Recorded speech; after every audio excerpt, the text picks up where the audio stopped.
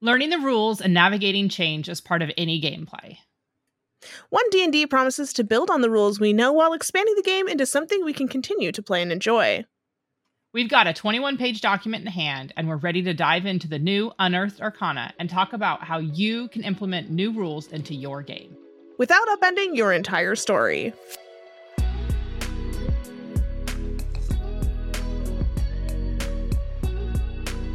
Hey! I'm your host, Sarah, and I'm your other host, Morgan. We're two sisters by marriage who love to talk about stories. From writing fiction and creating elaborate plot lines in D&D to learning and playtesting one D&D. We're out of initiative.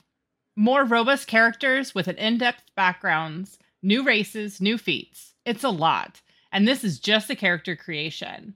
Let's talk about 1D&D, the rules we've seen so far, and what this means for our existing campaigns. So by the time you're listening to this, 1D&D has been announced. It's been over a week because we are a bi-weekly podcast because, listen, I've got a job, okay? And we've been looking through the document, and I feel like I have a lot of thoughts and also a lot of, like, change management Googling to do. How are you feeling, Sarah, as you just sort of like look over it so far from what we've seen and like the takes we've seen so far? Because I think a lot of people have a lot of opinions, and there have been a lot of like interviews and discussions already within the Wizards of the Coast staff. So just like off the cuff, how are you feeling about it?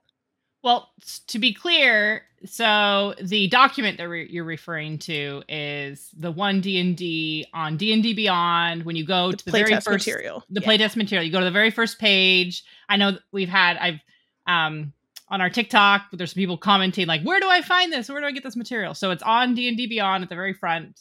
You can't miss it. It's a big, bold banner, and it says playtest material, and you can just download the PDF. It is 21 pages. And it is character origins.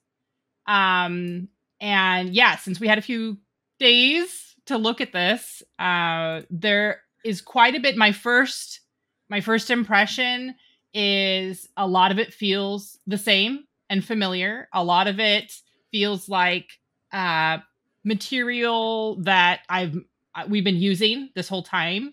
There are notable and subtle differences kind of sprinkled throughout. And I think you need to read it critically because there are a few spots where they have made some pretty drastic changes. For the most part, I feel good changes.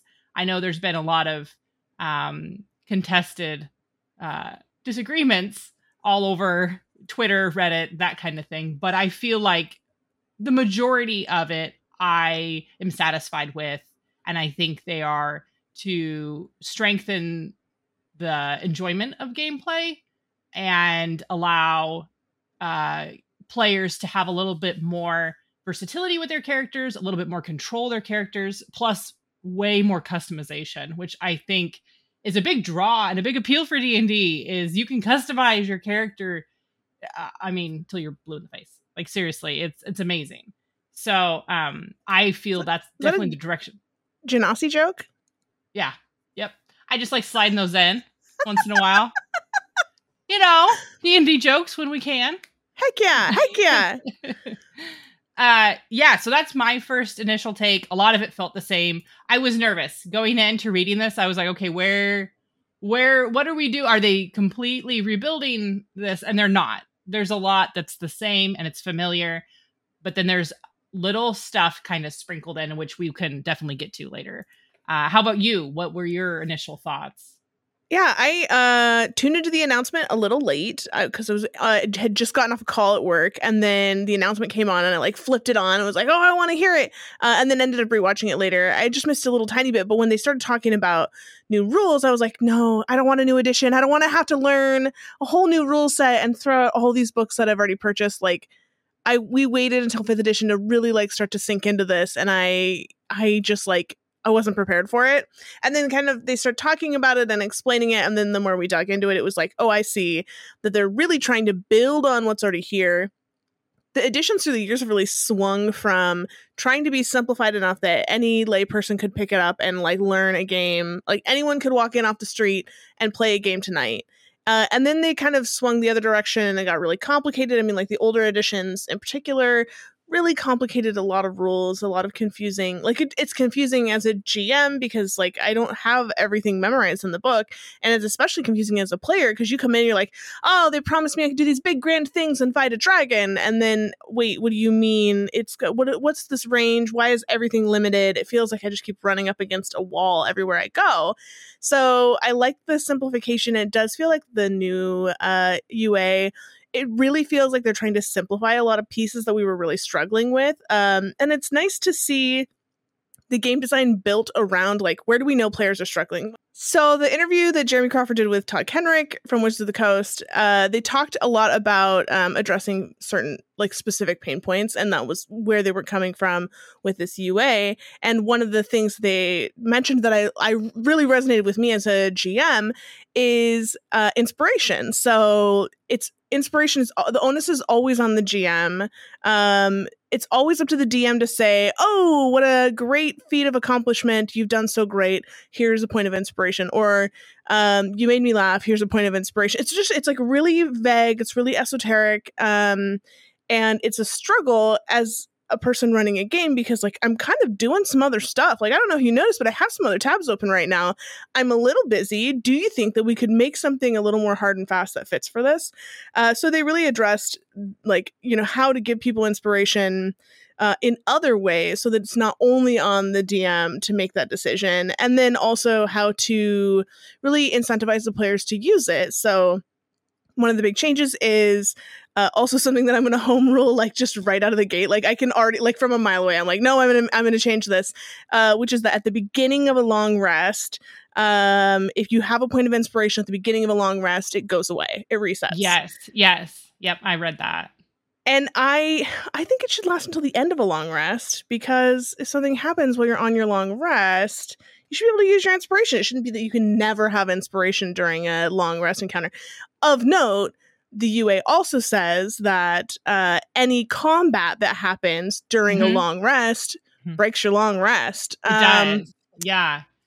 I don't love that. Back to the inspiration, we've had whole discussions about this, and I've told you, I don't know if it was in a podcast or in private, but as a DM, when I'm on the other side of the table, I feel like I don't give enough inspiration.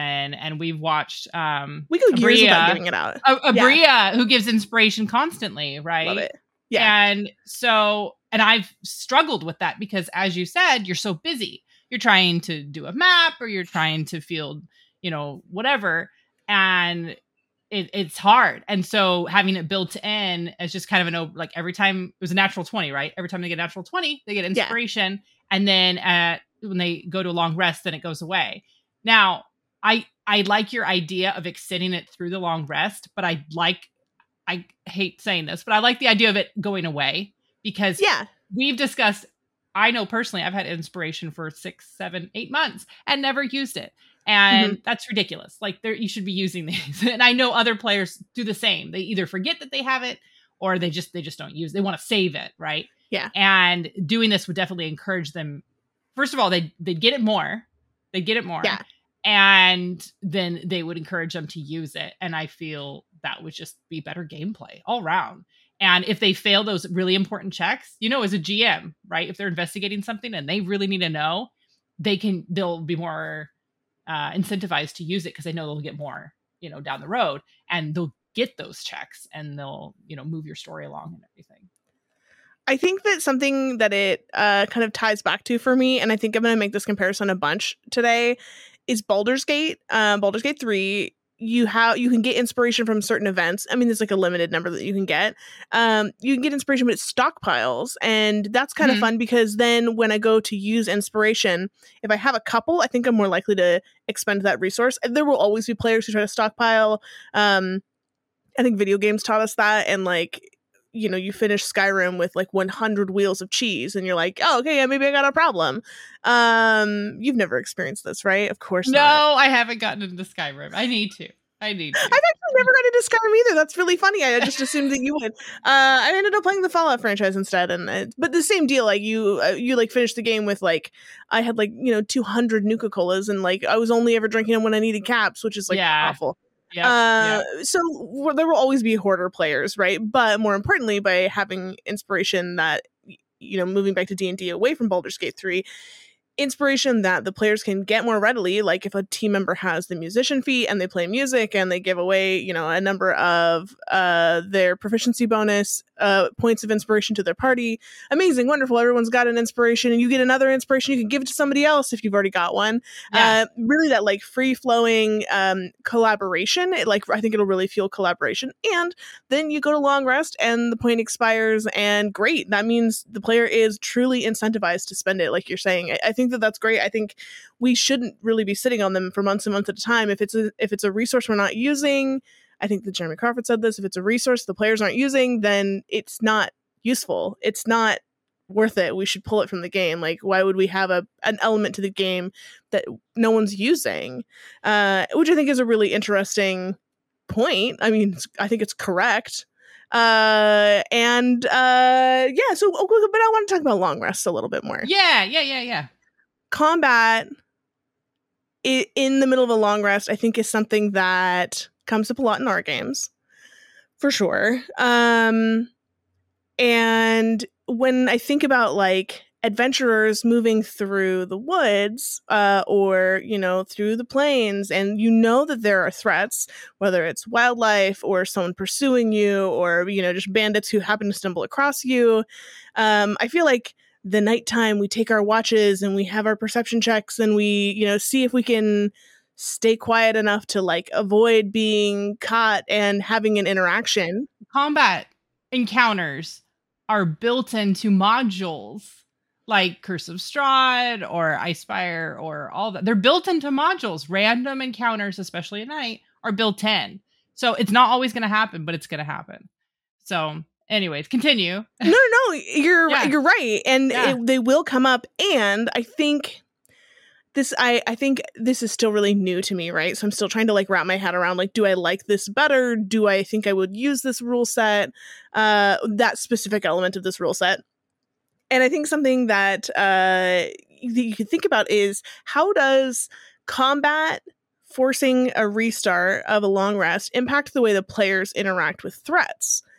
So for instance, the person who's on watch sees a threat coming and might do something to distract the threat to keep the party out of harm's way. Or you might end up with one martyr character who decides to take the whole combat on their own so that the rest of the party can finish their long rest. Maybe they will, maybe the players will spend more time finding safer places to camp overnight, safer places to take those long rests, and we'll stop doing them in the middle of a temple. Like, yeah. So it might prompt better behavior out of the party, which is great. We do like that. And I think there's a learning curve to that as a DM, because if my default is, the players, I balanced an encounter on the fly because the players rolled a ton of natural 20s. They did so great, and they beat that double deadly encounter without breaking a sweat, and they have all these resources left, and I really want to challenge them. Throwing an encounter at the party in the middle of a long rest, I think it's a way that I like to do that. That is something that I lean on a lot, and maybe that's a shortcoming of mine, but also it's certainly the way that I run my game. So now it's like, all right, you don't overdo it though. You don't think I over-index on those? No, and going into having encounters at night, that's why we take watches. There is that constant threat, that stress while someone is sleeping. I like the tension. I like it. And just every night camping in the middle of the forest, it's fine the next day. Like that's going to get pretty dull pretty quick. So I think having a random encounter, but it doesn't, as you were saying, whoever's on watch, they might interact with it differently. It might not necessarily be a threat. It just might be an encounter that they can deal with without, it says casting a spell, initiating combat, and then what was the other? There was like 3 things that would break your long rest. Casting a spell, an hour of walking, combat, or similar activity. There we go. Rest confers no benefit and must be restarted. So, although the important addition here is if the rest was at least 1 hour long before the interruption, you did gain the benefits of a short rest. So that's super valuable. Which is great. So just play Warlock. and you're fine. You'd be fine. I will say short rest, classes that benefit from a short rest definitely get underpowered when the party has one, combat encounter per day, or even just one encounter per day, and then we take our long rest. Then why wouldn't I be a full caster? Why wouldn't I be something that has, a sorcerer and all my sorcery spell points reset on a long rest, and my spell slots reset on a long rest, and I can meta magic all I want? Like, why wouldn't I just go? Well, but now if we're talking about short rests are more important, all of a sudden our fighters are looking really good with that second wind. Mm-hmm. And warlocks, classes that really benefit from that short rest are gonna be stronger. It's gonna be easier to over index on them or try to match that because they've got that versatility, they've got the utility, and that's great. Like I think that makes them more fun. Like having classes when their class features get to be used more often, and they get to be the hero. Like that's awesome. That's so fun. And that brings us to the alert feat. Did you read about that too? So where you have advantage on initiatives, now whatever your initiative roll is with the new update, you can exchange it for someone else. And which I find amazing, because there are times where it's like, oh, if this person had just gone first, they could have done banishment, or they could have done studying strike if they're your monk, and they could have just shifted the whole combat encounter if they had just been higher up on the initiative rolls. So that just adds, also with alert. I don't know if you've had any characters with alert before. Have you? Have you played any? No, I think that I've always ended up with like a weapon of warning or something. That's similar. Fen and Arena had a weapon of warning between the two of them when we played. So it gives you a +5 to your initiative, but this way you can kind of share the love with the party, and everyone, you get a chance to kind of benefit everybody instead of just being kind of a solo feat. It's more of a shared feat, which I think will incentivize a lot more players to take it. So they've shifted it now. Instead of being a +5 to alert, it's now you add your proficiency bonus. Well, now I better look it up, because what if I'm wrong about the old feat? I felt like pretty sure about it. I'm pretty sure it's +5. I think it's a +5. It is a +5 to initiative. Can't be surprised. No advantage on hidden attackers. There we go. Great. Wonderful. And now, instead of adding +5, you're adding just your proficiency bonus, which is cool. I love adding your proficiency bonus. We talked about this with Logan a little bit. I think that anything that scales with your proficiency bonus is so cool, because it's naturally going to scale no matter how much you multi-class, no matter how much you shift your character around. As you continue to progress, your proficiency bonus increases. Yeah. I think that's great. I do like that too. So it scales as you level up. Yeah. Which is always very nice.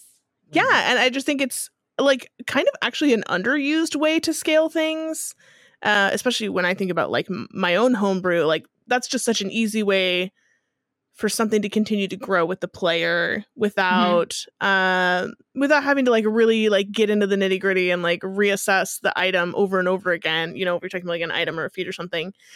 But I want to talk about the feats. You said alert, and I'm obsessed with the musician feat. Yes. I also love that Lucky stuck around. I'm a big fan of Lucky, and the fact that they tied it to the sample background of the urchin is my favorite, because that's always how I use that feat, is that like street smart kid who got really lucky and ended up in this adventuring group. Like that's one of my favorite character tropes for me to play, that like found family. See, now I'm getting too revealing about myself. I think that this is like, I think a therapist is going to have some opinions on this, but and then Lucky then becomes like Aladdin, right? You were in the right place at the right time, and you just managed to avoid the swipe. And I think that is a more powerful way for Lucky to come into effect, as opposed to necessarily just like, well, I don't like failing, so I like to use Lucky to reroll. And also, I've rerolled a lot of ones and had more ones. But the other thing that comes out of feats that I really like is this addition of level gating the feats, because we get these first level feats that don't give any stat bonuses. So these players are going to be more inclined to pick a background and a feat that actually tells the character's story instead of trying to maximize our stats, which is fine. Some of us like to maximize our stats, and it doesn't necessarily make us min-maxers, but also we don't need any more gnome wizards. There are other there are other races that can play wizards. Whenever you get a feat, if you can incorporate it into your backstory, how your character either came to start with it or developed it as they're adventuring, I think it's just amazing. It's just goals if you can do that. Yeah. So I think that those feats are going to make way richer character backgrounds. And then the other thing that they've done alongside this is moving your stat bonuses into your background instead of connecting them to their race. So then the race can be just like, what do you actually get from your race versus the stats, which are like, what are you good at? Are you naturally strong and that's why you became a soldier and that's why you wield these heavier weapons? Like, what's that progression of your character's life and background that leads them to this moment at the beginning of an adventuring party, at the beginning of a story? And I think that this just makes more sense to me. I think it's just more logical. There's been a lot of discussion all over since this was released. Twitter, I've seen, Reddit, I've seen just kind of overall discussions about what some of the changes now these are just proposed changes. It's still playtest. It's still under Arcana. Nothing is set in stone until they're going to want feedback. They said this will be out 2 weeks, and then we'll have a survey to do feedback. September 1st is when they're doing the first round. Start collecting feedback. Yeah, so I think it's great that people have opinions. That's wonderful. That's what they want. Sure, yeah. So some of the discourse I've seen is the rolling a natural 20. It says, this is from the PDF, automatically succeeds regardless of any modifiers to the roll. And a lot of people have been like, no, you can't be, a wizard and lift an elephant, no matter if you roll a natural 20, like you can't. And then the discussion is saying, well, that's one opinion, but the other one could be maybe the wizard uses some sort of magic, or they just know because they're very smart that if they use the right leverage, or if they use some sort of technique, they can succeed. And so there's been a lot of back and forth about the natural 20 being no matter what, they succeed. And I think they're going to have to fix that wording, or they're going to have to come out with some more clarification, because that's verbatim what it says. Yeah. It does say further down, rolling a 20 doesn't bypass limitations on the test, such as range and line of sight. The 20 bypasses only bonuses and penalties to the roll.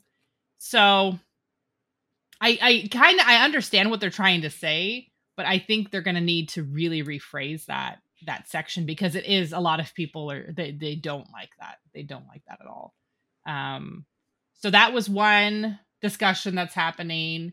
You already spoke about the character backgrounds, character origins, which is what Unearthed Arcana primarily is character origins. So there's going to be a lot of discussion about the different lineages and the different abilities and strengths and that kind of thing. I liked a lot of what I read, giving a lot more flexibility to each race, and I liked it. I liked a lot of it, and so I'm excited to see how they respond when they actually do the playtesting and do the surveys, how much of it they keep, how much of it they keep adjusting, which brings us back to, why they're doing this in the first place. Why they release this in the first place is to adapt and change and listen to player feedback. And I feel that the first time, this is monumental for D&D, because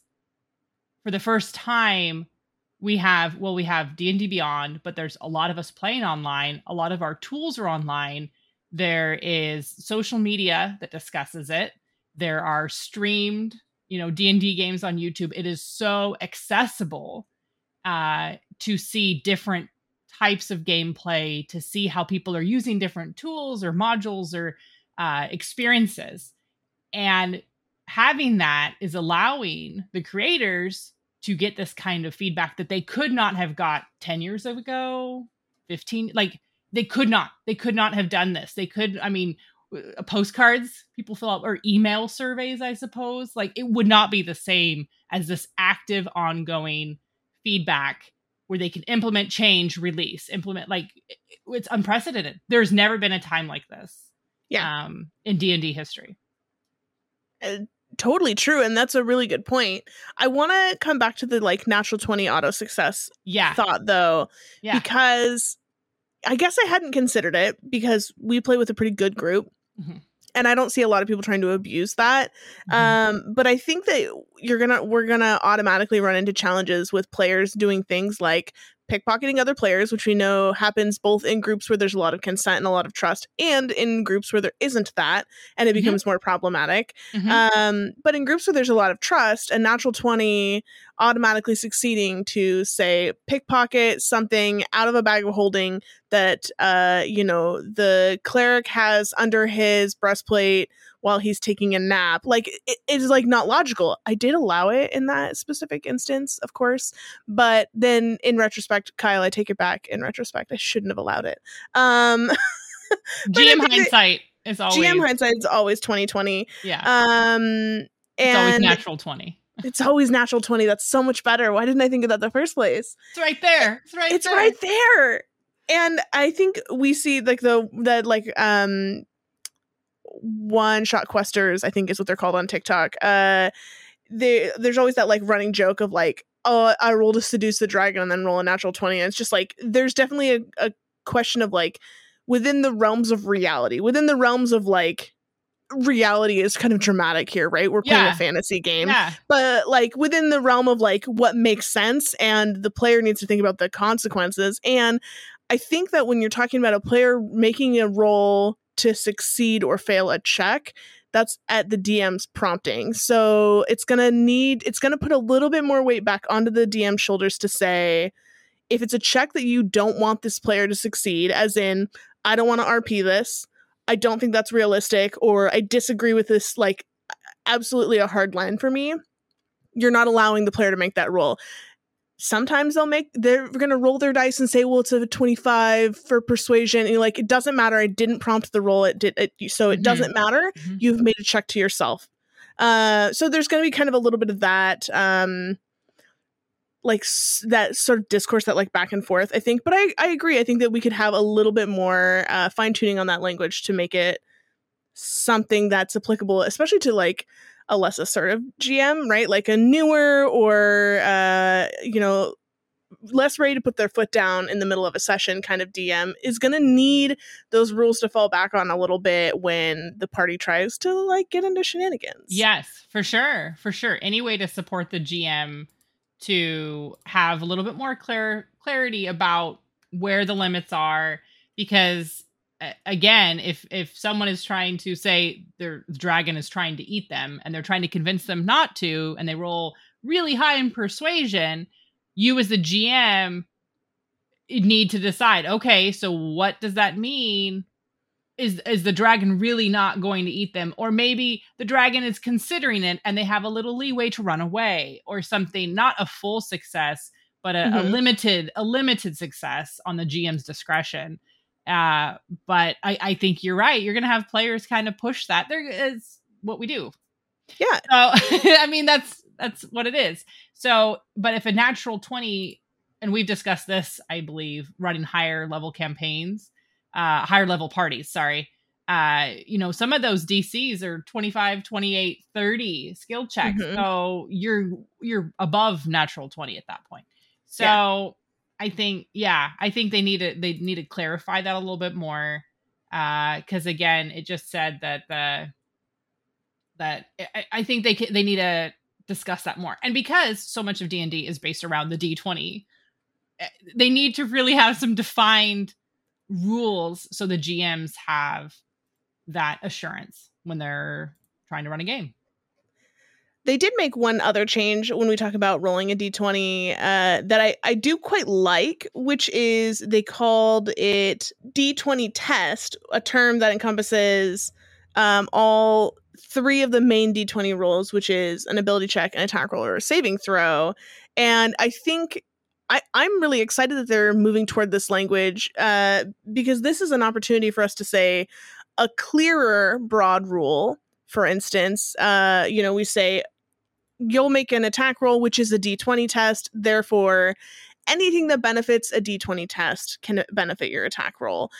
So when we lump everything together into a broader umbrella like that, for instance, something like maybe Bless, which currently impacts your attack rolls and saving throws, but not ability checks, which like I've always felt is a disconnect. Yeah. Because that is like, frustrating as a cleric. I've run into that. Yeah, for sure. Yeah.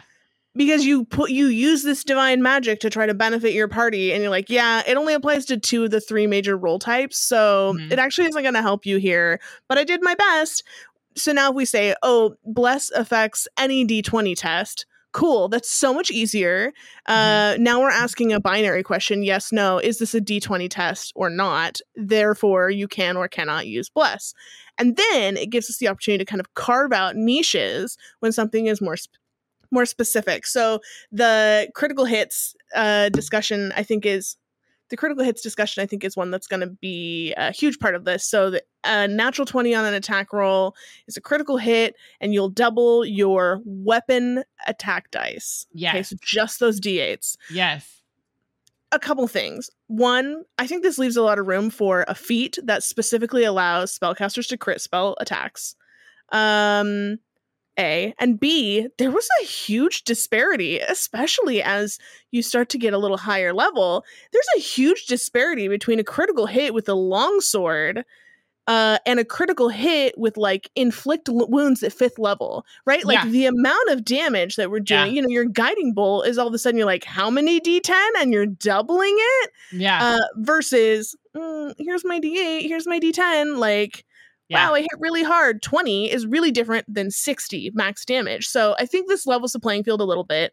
I know Reddit loves to hate on spellcasters and they're too strong. Like, I think it's fun and I roll a lot of 1s. So, but I also think strength is a dump stat. And like, maybe I'm actively balancing my characters and that, and you know, anyway, that's not the important part. The important part here is that leaves room to carve out specific rules. For instance, you know, feat that might allow critting on spell attack rolls. We might see that the rogue's sneak attack now specifically says on a critical hit, the sneak attack is also doubled. Like, right, we might see those languages. So instead of saying, you hear the instances when a critical hit doubles the dice, instead we say a critical hit doubles the dice on all of these things that fall under this umbrella. And now we can carve out the niches where it's more relevant to have a little bit more information. And then I think that's one fewer tweet to Jeremy Crawford that says, wait, do sneak attack dice double on a critical hit? Because I think if he has to answer that question one more time, he might quit. No, he's in it for the long game. We know he's in it for the long game. Yeah. Yeah, you're right. That's a whole discussion that they really need to clarify. I like that. I like your point. So you're a GM. You've been running 5th edition for how many years now? Campaigns? 3? A consistent campaign, 3 years. It was my first time DMing. Been playing for more than that. We've talked about this a little bit, but like consistent every week, about 3 years now. So as a GM running 5th edition, what are you going to take any of this? Are you going to let it stew? Are you going to try and play test it with perhaps us? I mean, how, as a, you know, to fellow GMs that are looking at this feeling overwhelmed or frustrated or confused or don't even know where to start, what do you recommend to them? Great segue. Because implementing new rules is really hard. Change is scary, and it can be overwhelming often. When we look at rules and we get excited as a DM, it's really easy to say, I want to implement everything from Tasha's. I want to implement all of this. I love this. All of it's so cool. And it changes the player's experience at your table. And it's really important to remember that. I'm so excited to implement XYZ rule. I want to make sure that the players are comfortable with implementing this rule. So for instance, inspiration on a natural 20 and being able to share your inspiration if you already have a point. I'm probably going to implement that right away because I think that's so fun. That's something that I really, really like. That does mean that I need to ask you, my player, and say, is this a rule that you're interested in?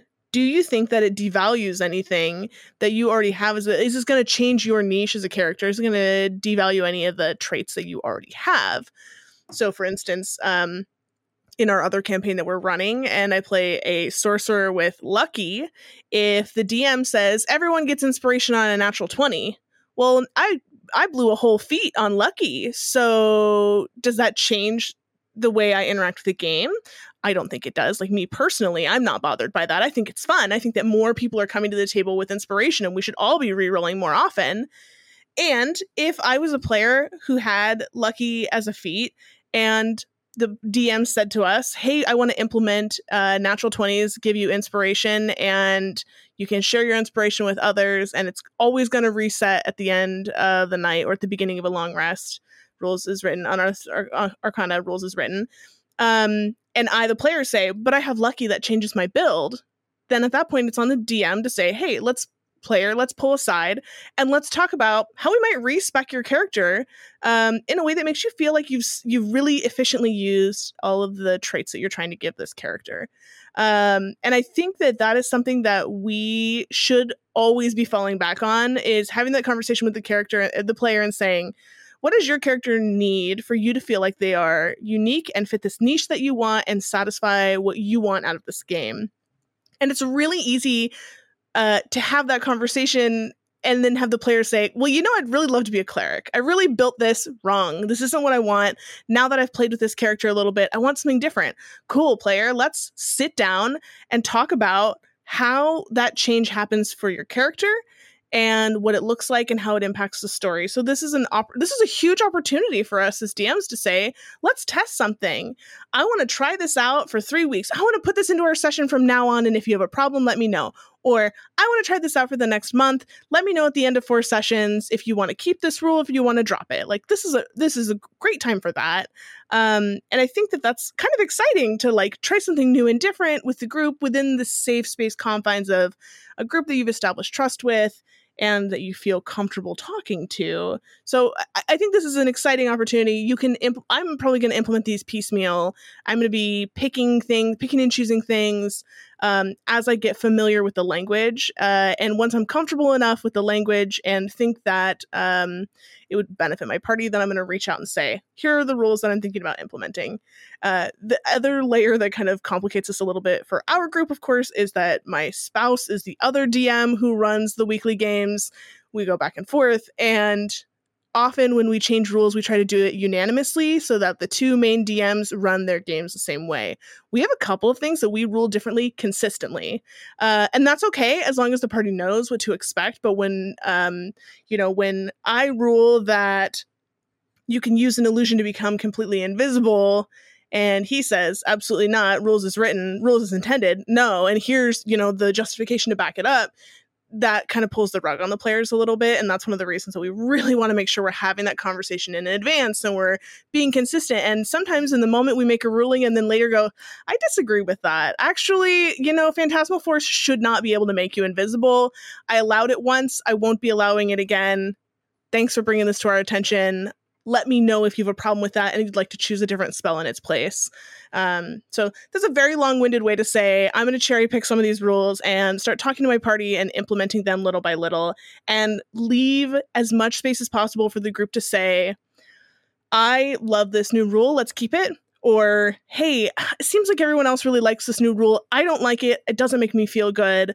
What can we do that might make this more fun for me again? Because something that's happened has really changed it for me. So I want to like really empower that conversation with DMs and players. And if you're a player and you see UA and you think like, I'd love for my DM to implement this, start the conversation from the player side. It doesn't have to be the DM bringing all of these to the party. It's the DM who ultimately determines the ruling, but there's this interim stage where the player can say, hey, I want to talk about natural 20s giving us inspiration. What do you think? Yeah, and coming from your perspective, because you're currently in the middle of a campaign, we all have our characters, we've all created them. But if someone is looking to start a new campaign, because this is character origins specifically, listen, if you do have players out there that are like, hey, I really want to build an orc like this, or I want a gnome like this with this background, definitely I would leave that open for discussion. But I mean, what are your thoughts for a GM that's like, I've been running 5e and I don't want to change anything. I like it as it is. I mean, there's still people who play they 3.5. That's I true. don't think you have to. I think that you should play whatever your table wants to play, even if it's Pathfinder, right? Like, play whatever you want. Like, go whatever direction you want to go. This is a rule set that's intended to build a collaborative storytelling experience between you and 3 to 5 other consenting adults, or, you know, children with parents' permission, like, kind of a thing. And I think, like, if you look at the UA and you're like, oh, this isn't it for me. And sometimes when you see new rules, that knee-jerk reaction of I don't like this, it's really hard for us as a human, it's really hard for us to shake that. So you really have to like let yourself have that knee-jerk, oh, I don't like this, and then go, okay, why don't I like this? Is it because it makes me feel like I have less of a grasp on the rule set? Does it make me feel less empowered to make decisions because it's undermined something that I specifically was relying on? Like, pick it apart. Like, what is it that you do or don't like, so that you can determine, like, because maybe at the end of the day you go, I don't like this. I thought through it. I read through it. We play tested it once, and it's not for me. I'm going back to playing 5th edition. And then you go back to it, and that's great. That's totally fine. I don't think that it should be mandatory for anyone, although it should be, if you're running games, especially if you're running games professionally, really, really clear which rules you're using and not using before people enter your paid game. To be fair, D&D running a GM or playing D&D 5th edition is very complex. There are a lot of rules to keep track of. You know, it is not a simple game. And if you feel like you have a pretty good grasp on it and your players are having a good time and you don't want to overcomplicate things, you just don't have the bandwidth to deal with anything new or changes, then just leave it. Just leave it. I think that's the idea, is that this is just supposed to enhance. It's not supposed to change. If you're already solid and happy with what you have, I like your idea of cherry picking and taking just what you want.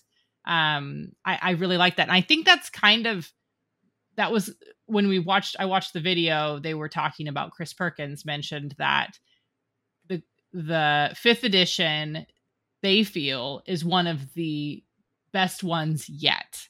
Now, I feel like all game developers say, of course they're going to say that, this current edition that we just came out with, right? This version is the best one yet. Well, I think he specifically said, we did something really smart and listened to the players. I was like cracking up. I like rewound it 3 times to listen to it because I was just like, marketing wrote that. Yeah. That's okay. Good for you for saying it. That's where you're going to get your best ideas and thoughts and everything, are the players, the people actually at the table playing this over and over and over.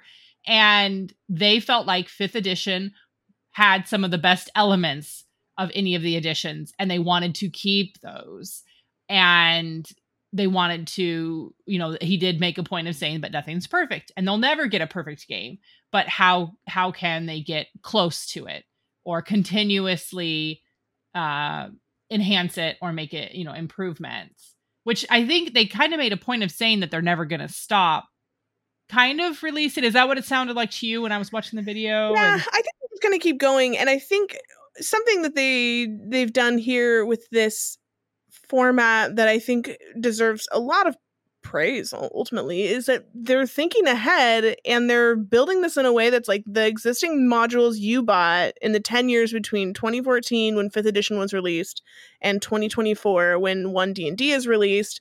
Those adventure modules will still be relevant. It sounds like the rework is going to be the DMG and the player's handbook, and the player's handbook, well, the DMG specifically, they're reworking. Chris Perkins said he was reworking to make it easier for new DMs. And let's have more people feel more comfortable and more empowered to jump in and run a game. That's what we want, is for everyone to get a chance to experience this thing that we think is super fun.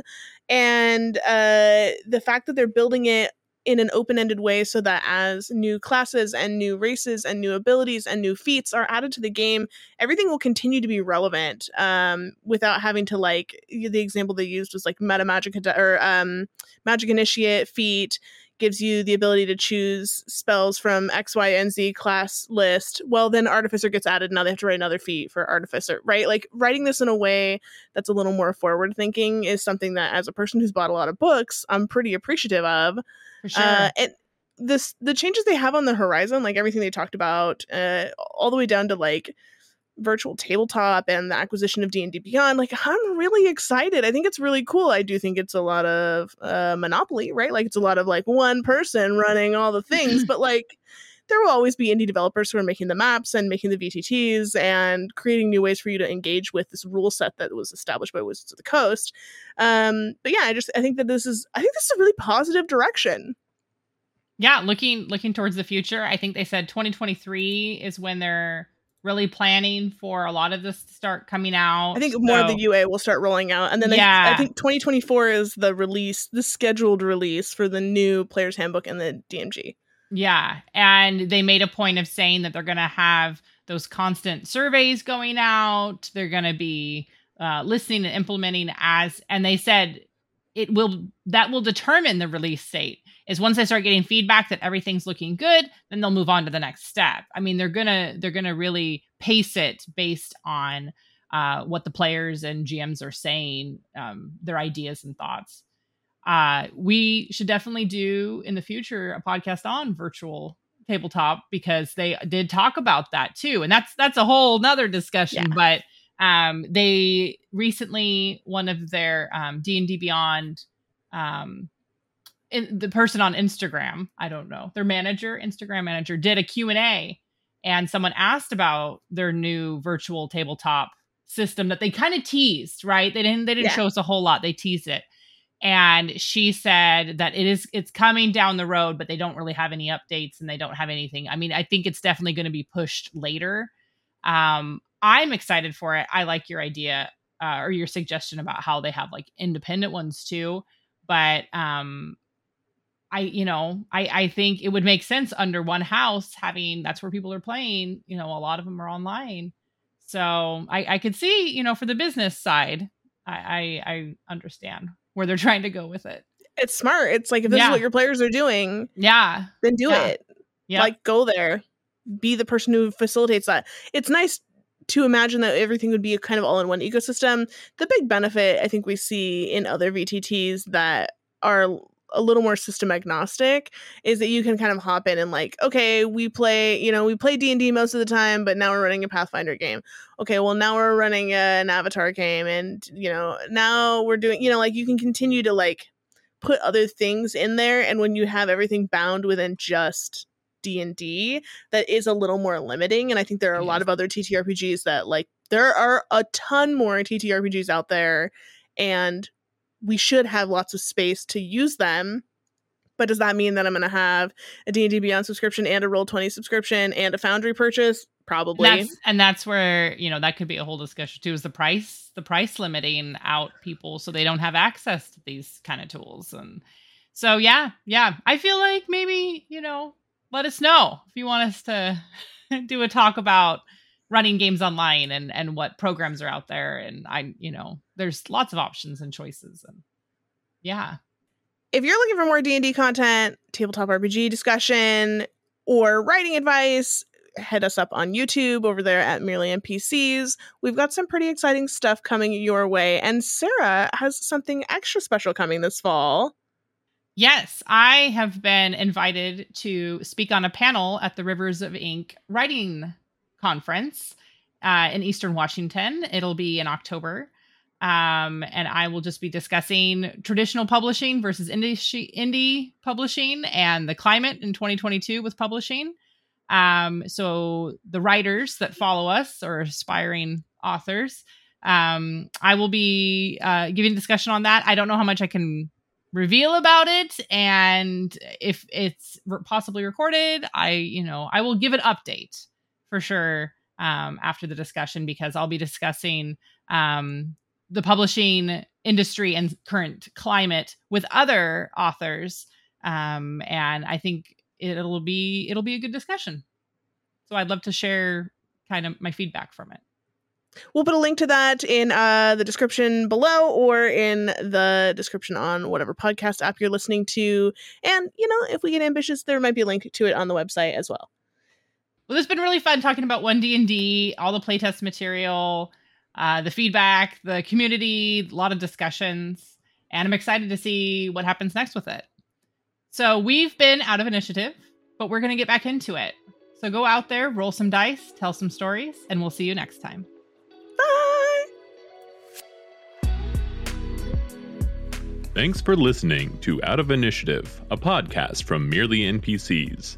For more from Sarah and Morgan, follow them on TikTok at Merely NPCs or visit them online at merelynpcs.com.